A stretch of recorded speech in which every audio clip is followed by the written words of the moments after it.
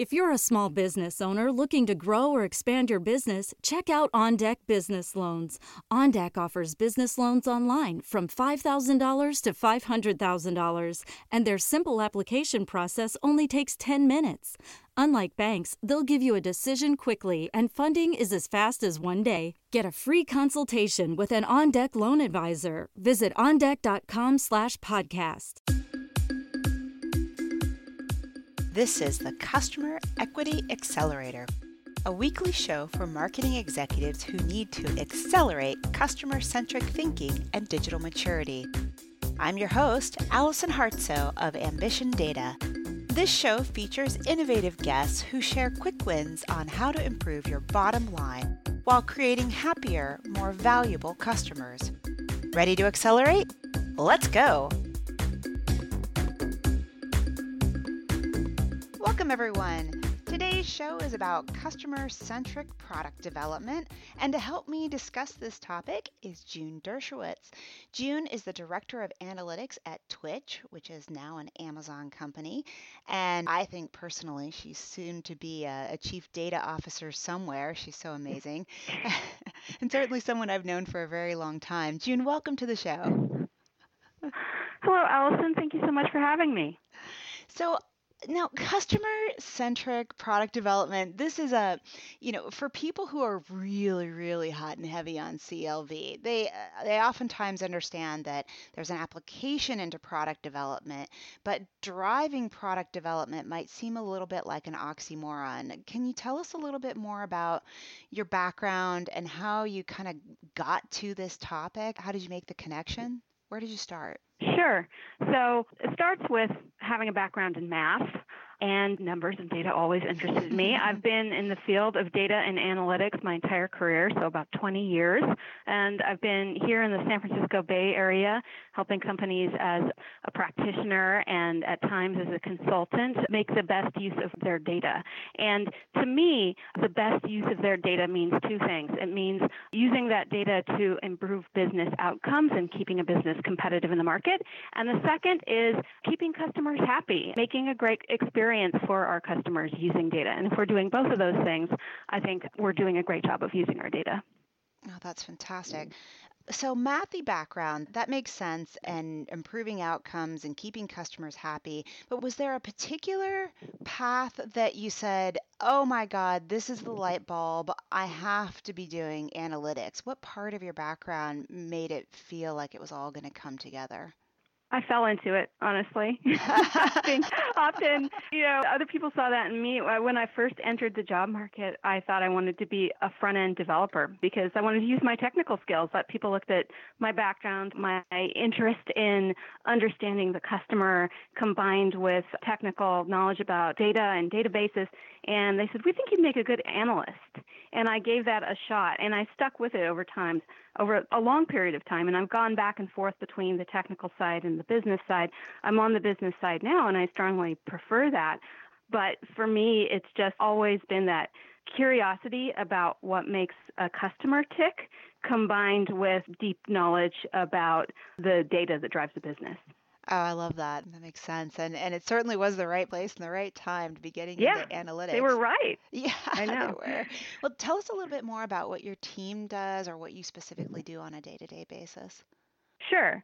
So I am currently at Twitch, an Amazon company. I've been there for 2.5 years. When I joined, I was one of the founding members of a team that I'm still on that covers all things data. So that's qualitative and quantitative research, so data science, audience research, user experience research, as well as the realm that I have direct control over, which is analytics, business intelligence, and data governance.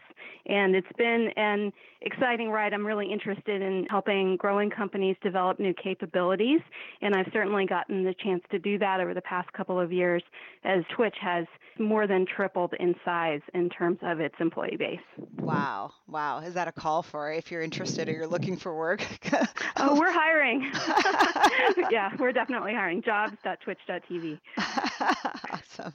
All right, so let's dig into customer-centric product development. So I guess the question here is product-centric organizations, seem to operate a little bit differently than customer centric. And when we do the Hmm. simulation, which you participated in at the conference recently, there's a big push about customer centric thinking versus product centric thinking. How does one balance or how does one bring the customer into product development? I don't think they need to be mutually exclusive mindsets. And that was something that I spoke to others about at that conference who were concerned with maybe a more traditional view on a product centric business where you might be not acknowledging customer needs as much as you should when you develop your products, where you're more like developing products for the purpose of developing the product. But I think that it can be a really powerful combination to be at a company that places product innovation and product development at the center of its business, but is also incredibly customer focused. Because I think any great product team and product managers in particular need to know their customer and acknowledge customer needs as they're developing their products. And if all goes well, then the thing that you build as a product should benefit the customer and acknowledge their needs and also benefit the business and its bottom line. Okay, yeah, I mean, I think no one would disagree with the idea that if you're going to build a product, you have to be able to understand the customer. But the customer lifetime value philosophy or the customer centric philosophy generally talks about leading with the classification of customers. So a product that's built to solve for every customer's need would be a product centric approach, and a product Mm-hmm. built to solve for high value or medium value or even low value customer needs would be a customer centric approach. Can you talk a little bit more about how that combination can work together? Are there trade offs that you have to make when people are like, no, this is the way I think it should go, but I don't have anything to Mm-hmm. back it up? How do you really Mm-hmm. wrestle those two animals together? I think it's especially important to consider in the product research phase because at that point in time, when you're thinking about product ideas and the kinds of things that you want to make an investment in as a company in terms of product, you need to consider the audience that each of those hypothetical products is addressing and the audience and the audience needs. And ideally, you should also be considering the lifetime value of each of the customer groups whose needs are met by those products and use that to prioritize the things that you actually go and build. Got it. Got it. So, So thinking about that up front and thinking about that in particular with audience research and having a well-formed strategy to say these are the customer groups we're targeting and that we want to build product for is a powerful combination. so that really gets into that optimization loop. It always drives me bonkers when people say, oh, it's a funnel. I'm going to chase my customers through a Mm-hmm. funnel.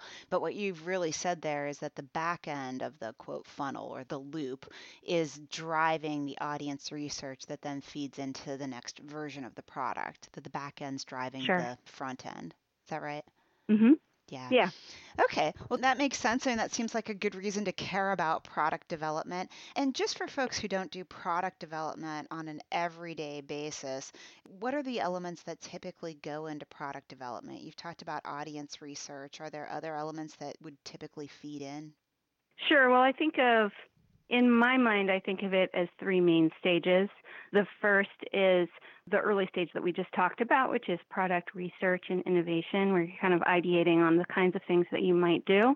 The second of the three is product development, where you're actually building a plan for the product that you want to produce and thinking about what success looks like and how you're going to measure that, and then actually building the thing.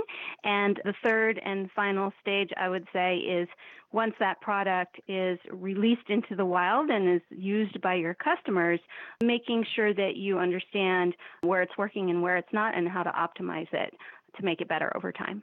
Is there a stage that you find people spend too little time in, or a stage that they maybe focus too heavily on?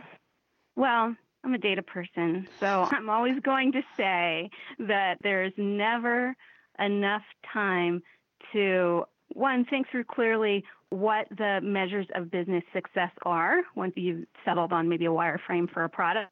Mm-hmm. and then instrument it, right? Because you can't instrument it until it's very close to launch. And when it's very close to launch, there's a lot of pressure built up to actually go and launch the thing. But I think one thing that's really important for product managers to acknowledge in concert with the data people that they work with is that being able to understand what constitutes product success and to be able to quantify that on launch is not a nice to have, it's an essential. And so on day one of a launch, you should already be able to understand how your product is performing so you can measure it over time. Oh, very And that's nice. the part that, like, there have been cases where if there's one thing that gets cut before launch, it's like, oh, we don't have to have the data about it. And yes, you do. You need to have that data. But I think the mindset's shifting. Yeah, yeah. So you've planned already with your measures of success, and I assume that probably means there's an action behind it. If X, then Y. Is that how it Mm-hmm. logically fits in? How does it work at Twitch?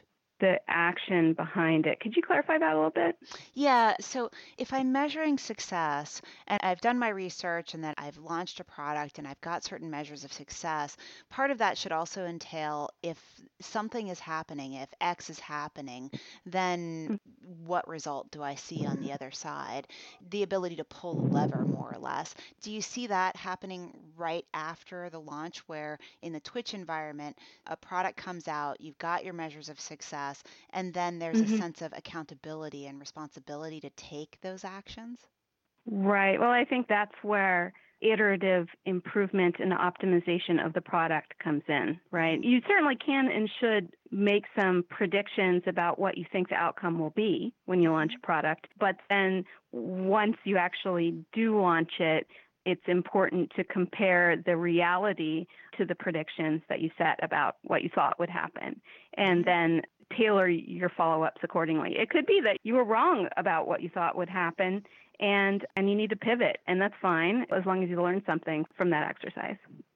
Got it. Got it. Yeah, when we were talking the other day, you mentioned this pattern of the 5 whys, which I thought was intuitive and obvious and such a great way to diagnose what you learn. Can you talk through that for just a second? So Twitch, among other things, has a strong culture of conducting postmortems. And postmortems happen when you've had some kind of failure in a company. It could be a technical failure or it could be a business failure. And you bring together people to reflect on what happened and to isolate that down to the root cause so you can make sure that you're protected from happening again and you understand what exactly went wrong. So the 5 whys are essentially a series of questions that you ask about the thing that failed. So if you say, I launched a product and it didn't get the adoption that I expected upfront. Well, why? Well, maybe we hadn't fully thought through who the right audience was for that product that we had made in concept. Well, why? Then you continue on. And so eventually, after 5 of those why questions, you get to the heart of the thing that went wrong so that you can course correct in the future. And there's no judgment there. It's not like you're placing blame on a person for having failed. Rather, it's about learning from that as an organization so that you don't make the same mistakes over and over. It's really valuable.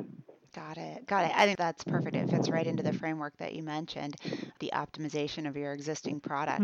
That's a nice piece. Okay, so let's say I understand why this is important. Are there examples that you can talk us through about how this product-centric, customer-centric focus, or let's call it customer-centric led product management is probably a better way to say it. How was this executed at Twitch? Sure. Let me give you one specific example of how we've applied it here. For those who don't know, Twitch is a live streaming video platform and social community for gamers. So watching people play video games, which is a thing, and it's very popular. So as you can imagine, with live streaming video of any kind, we have a lot of user-generated content. And so one of the big challenges that we face as a business is connecting our customers with content that we think they want to watch. And we think of that as a product area called discovery, right? So that's a portion of our product is just like helping our customers find the right content that they're going to like. And I think it's a really nice bit of customer centricity and org that values the product quite a bit, showing people the right things, right?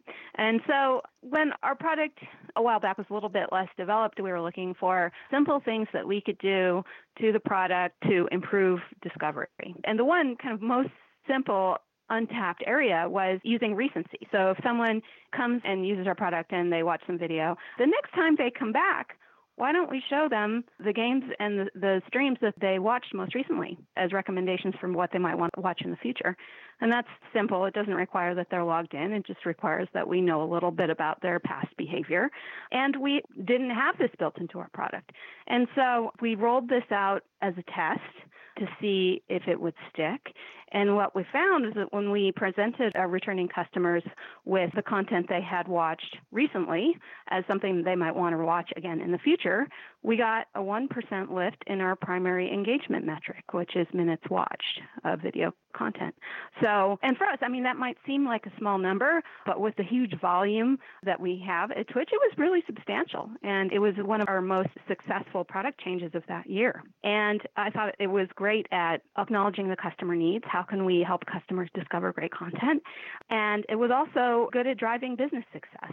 It led to a measurable lift in our primary business metric. Mm-hmm. And that was a product change, right? It was a product change, but it was based on customer need, and these were returning customers. So in our mind, they were high-value customers to begin with.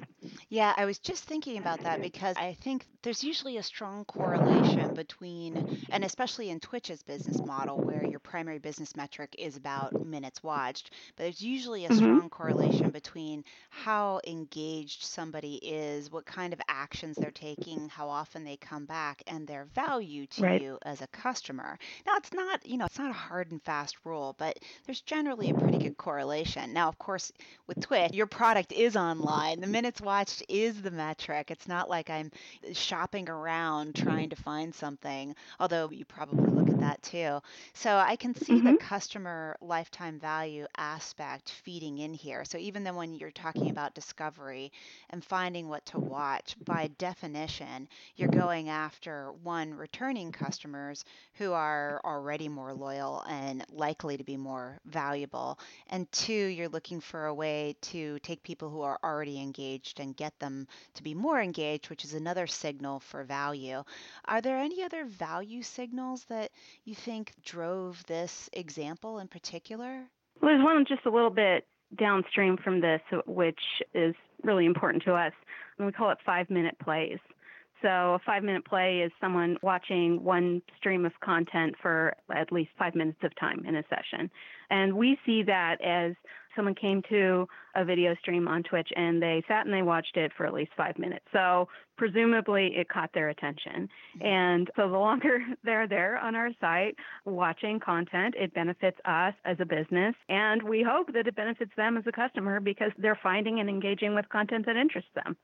So why 5 minutes? Why not 4 minutes? Why not 6 minutes? It's actually not hard science. A while back, we just put the stake in the ground and said, we think 5 minutes is good, a good signifier. And we have stuck with that over time, and it served us well. I like what you said there, that you just put a stake in the ground. Like, let's just start somewhere. We don't have to argue about what the scientific number is. And I think sometimes as analysts, we get so caught up in having to have a crisp number or a crisp metric versus let's guide the business in generally the correct direction, which is we want people to be watching longer, or we want people to be engaging longer. And sure enough, I mean, in today's shortest attention span culture, I can't remember the last time I watched 5 minutes of a video that I didn't like. That sounds like a pretty solid metric to me. Right. Our customers on Twitch are incredibly engaged with content. On days that they're active, they'll watch nearly 2 hours of content. Wow. So, yeah. So in the example you were talking about earlier, it also, I think there was a nice allusion to recency. And what I find so interesting about this is it's one of the key metrics of customer lifetime value. We look at recency, we look at frequency when we're trying to predict people's future value. In the lift, in the, with the 1% that you got, was that an immediate, like, we're just going to measure in the short term calculation, or was that something that somebody was looking at the much broader picture? So in other words, do you think there's even more potential behind this? Well, there's definitely more potential behind that. And I think that as Twitch has grown as a business, we've gotten a more sophisticated understanding of our customers and how they interact with our product. And And that's evolved over time, really. And when we think about recency and frequency, there are still lots of things to learn, right? Breaking it down to different customer personas helps us understand what drives people back. Why do they come back, and what's the cycle of their usage of our product, right? And some people might make a daily habit of it and come to Twitch and look at content every single day, and that's great. But there are others that might just like to watch esports, and they'll only show up to watch content when there's an esports event. And if those don't happen every day, then they're not on our site every day. So those are the kinds of conversations we're having right now. So customer personas, that's a really interesting angle. When you find these use cases of people coming in, does it feed right back into the product team and, give them exactly the guidance that they need? Is there a data component to this, or is it a combination of, let's call it the math and the magic, the art and the science coming together? The math and the magic. I like that. I can't say I actually made that up. I actually stole it from Bain and one of their recent documents. Really? Yeah. I wish and All they'll right. be on the show too, but I can't take credit for that one. I can vouch firsthand for the combination of math plus magic. When I see my colleague who focuses solely on audience research working collaboratively with a data scientist on my team, and they're the qualitative research and understands attitudes and motivations, and he has access to all the hundreds of billions of rows of our behavioral data and can match those attitudes to behavior. And I think that combination of qualitative and quantitative research is really, really important. I think you're absolutely right. Zach Anderson, who we've had on this show before, has told me in the past that they pull in all that qualitative research, even if it's somebody saying F you 150 times in the box. I guess that still tells you something. But it does. And I don't know if Twitch has this too, but do you actually have customers that, tattoo the brand on themselves because they're such passionate fans? I haven't seen any tattoos, but honestly, I haven't looked for it. But I do know that we sell quite a bit of Twitch branded merchandise to our customers who are giant fans of it. We have a Twitch conference every year called TwitchCon. It's set to happen again in October in the Bay Area, and there has been a notoriously long line for our merchandise store. People want to buy Twitch branded items. I think it's just a matter before you see the tattoos. I know. Matter of time. I'm sure they're already out there. I'm going to go look after this call. Excellent. Okay. Are there any other examples you want to give us or anything else you want to talk about with relation to customers and product-centric data before we get into, what should I do? Sure.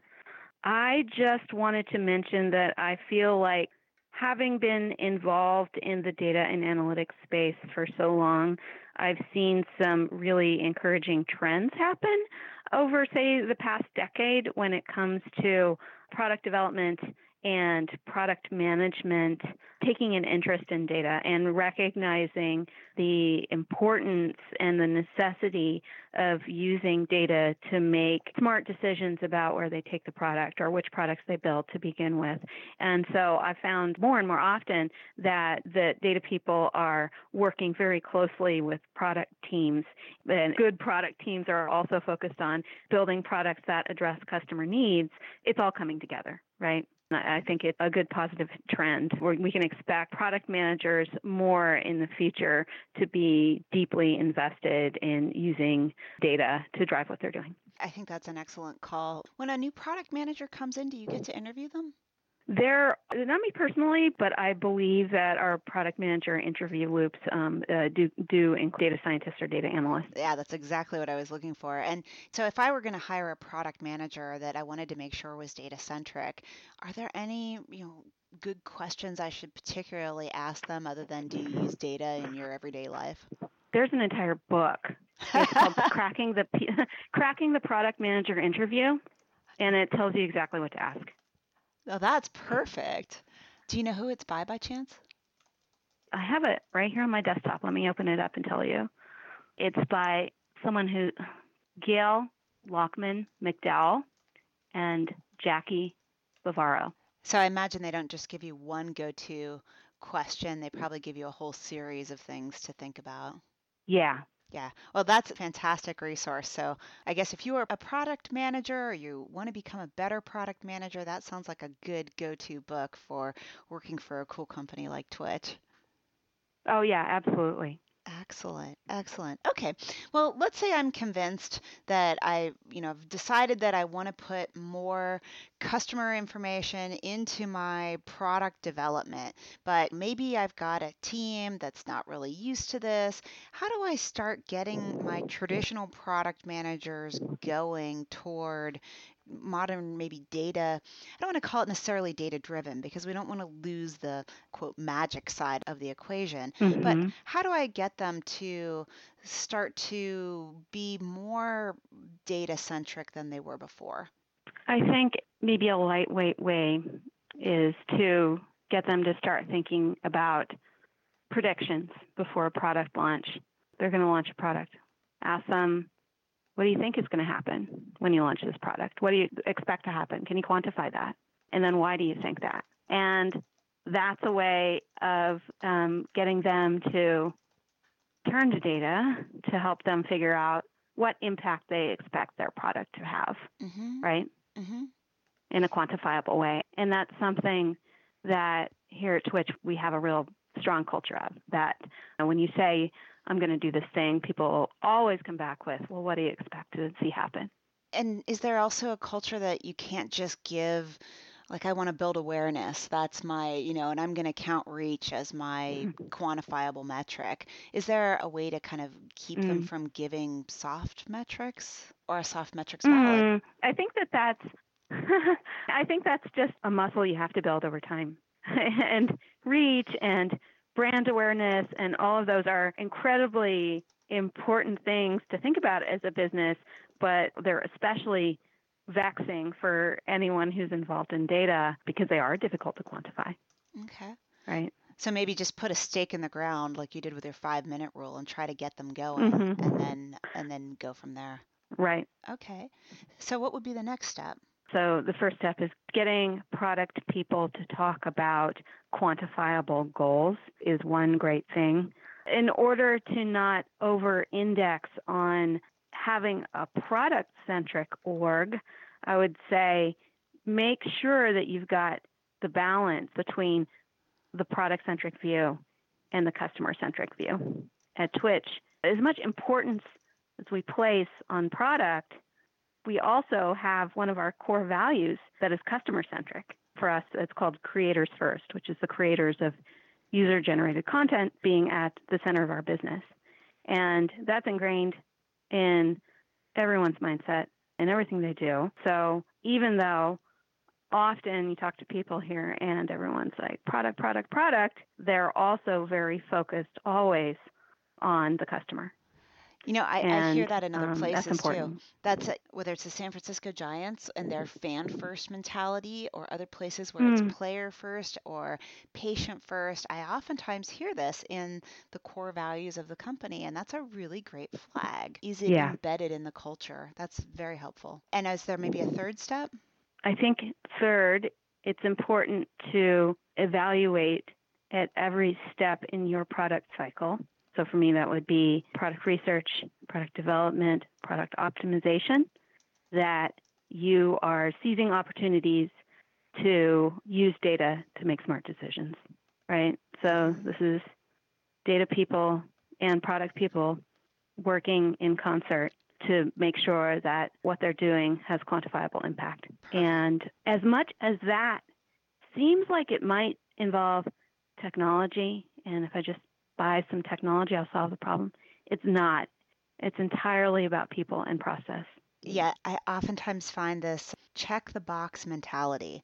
I'm going to get an email program. I'm going to fill in all these holes in my tech stack, which is admittedly important, but it doesn't replace strategy and it doesn't replace the way that you judge how things are going. Sometimes we talk about metrics that measure the tool and how well the tool is operating versus Mm-hmm. metrics that measure the broader customer or measure the broader product. And I imagine you'd agree with Mm-hmm. that too. You kind of have to separate these things.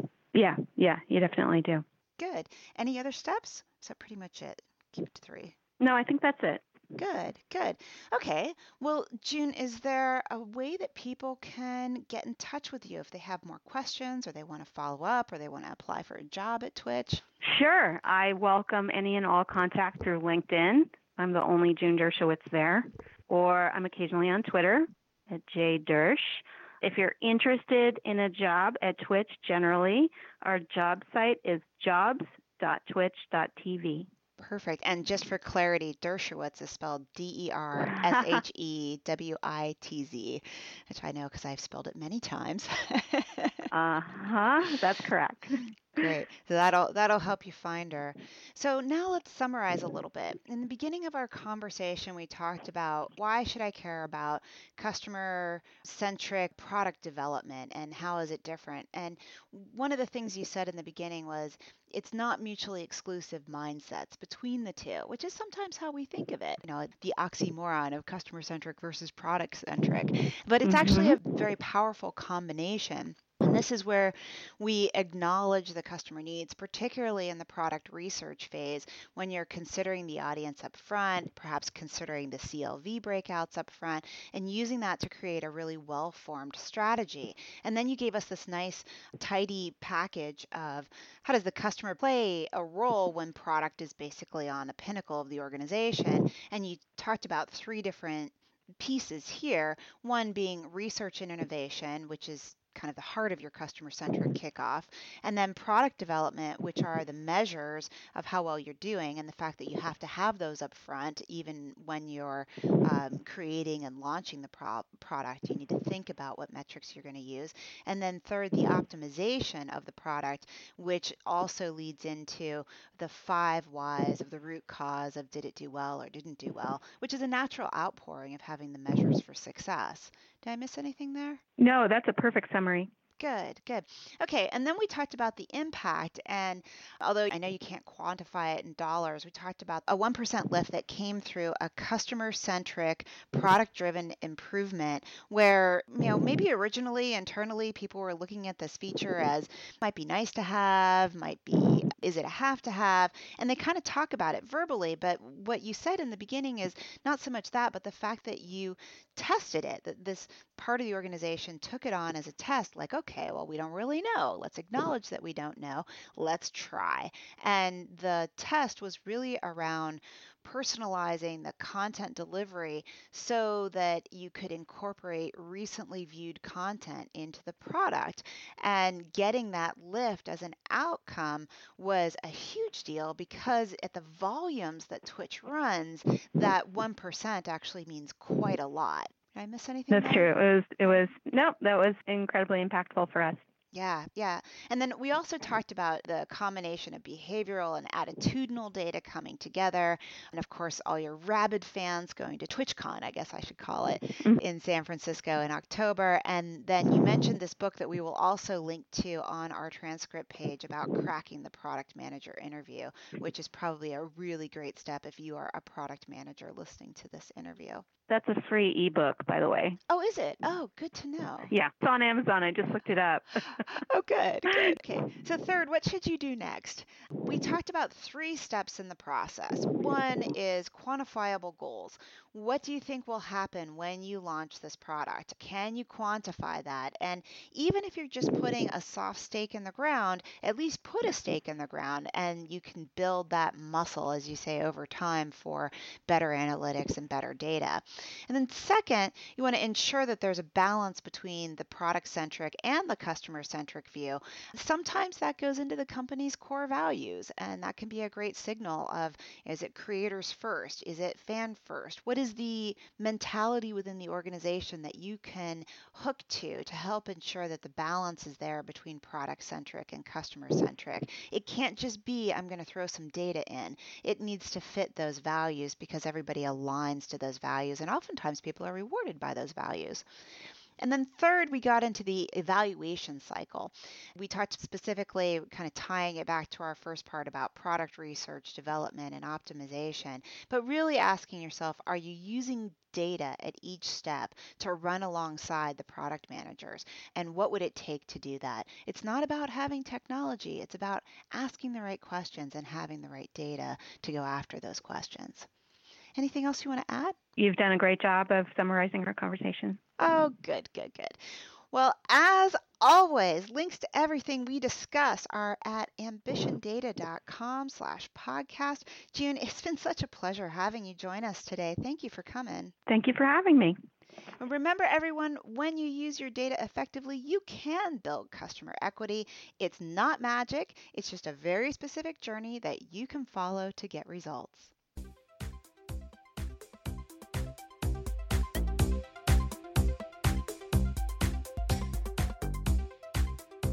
Thank you for joining today's show. This is Allison. Just a few things before you head out. Every Friday, I put together a short, bulleted list of 3 to 5 things I've seen that represent customer equity signal, not noise. And believe me, there's a lot of noise out there. I actually call this email the signal. Things I include could be smart tools I've run across, articles I've shared, cool statistics, or people and companies I think are doing amazing work building customer equity. If you'd like to receive this nugget of goodness each week, you can sign up at ambitiondata.com and you'll get the very next one. I hope you enjoy the signal. See you next week on the Customer Equity Accelerator.